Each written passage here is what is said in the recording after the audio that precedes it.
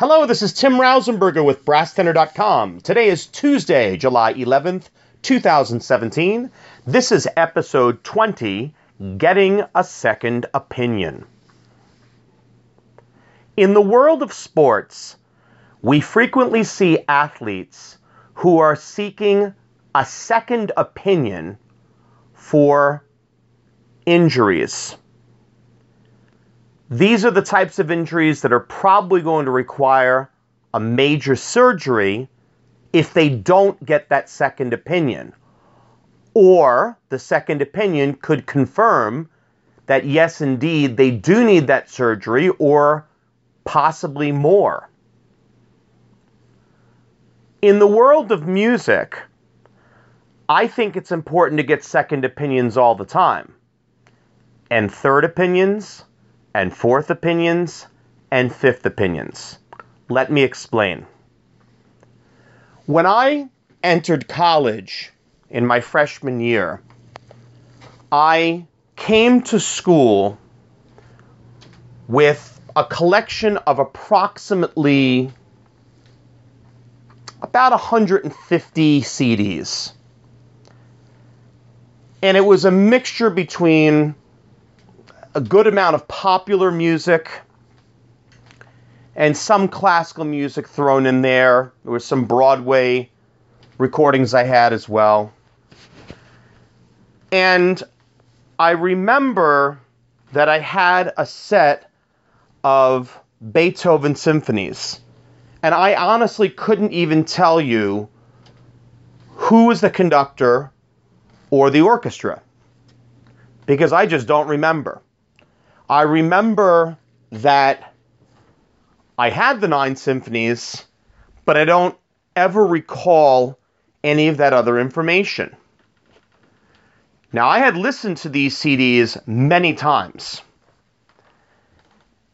When I met other people at the school, I didn't realize exactly how many recordings were out there.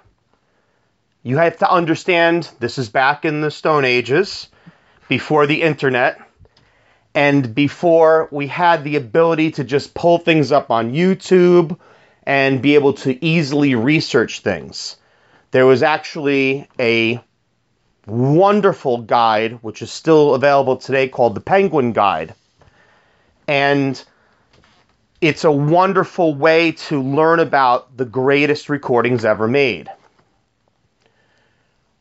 When I listen to a piece of classical music, I always want multiple opinions. And what I mean by that is multiple interpretations. Let's take, for example, the symphonies of Gustav Mahler.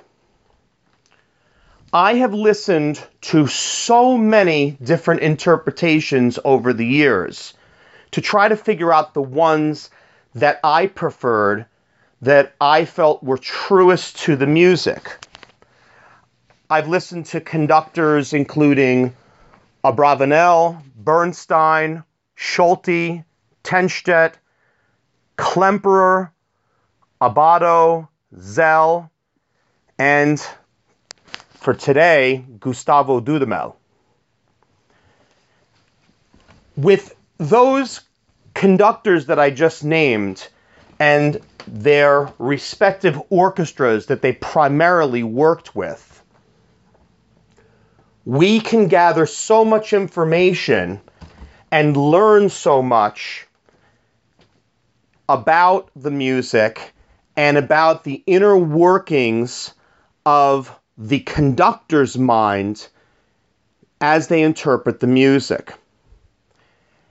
I too often have students who will find a piece of music that they like, or perhaps it's a piece of music that they're working on that might be an all-state solo or something that they heard somewhere, and they decide to start listening to it on YouTube. And I caution them, and I say, have you listened to many different versions of it? Who were the versions? Who were the people that you listen to in these different versions. I find that a lot of students don't always know the answers to these questions. So it's really critical that if you are a student of any age and you're listening to a piece of classical music, specifically in that medium, do some research. Take, for instance, if we're talking about a Mahler symphony and we're taking Mahler's First Symphony, do a quick Google search. Find out what are believed to be the greatest interpretations ever recorded. Me personally, I prefer Leonard Bernstein with a Concertgebouw orchestra. That's my own preference, but that may not be yours, and there may be others that you may find more exciting. Without a doubt, Dudamel's recording that he made with the LA Philharmonic at his inaugural concert is something certainly to behold. Second opinions, third opinions, fourth opinions. Knowledge is power.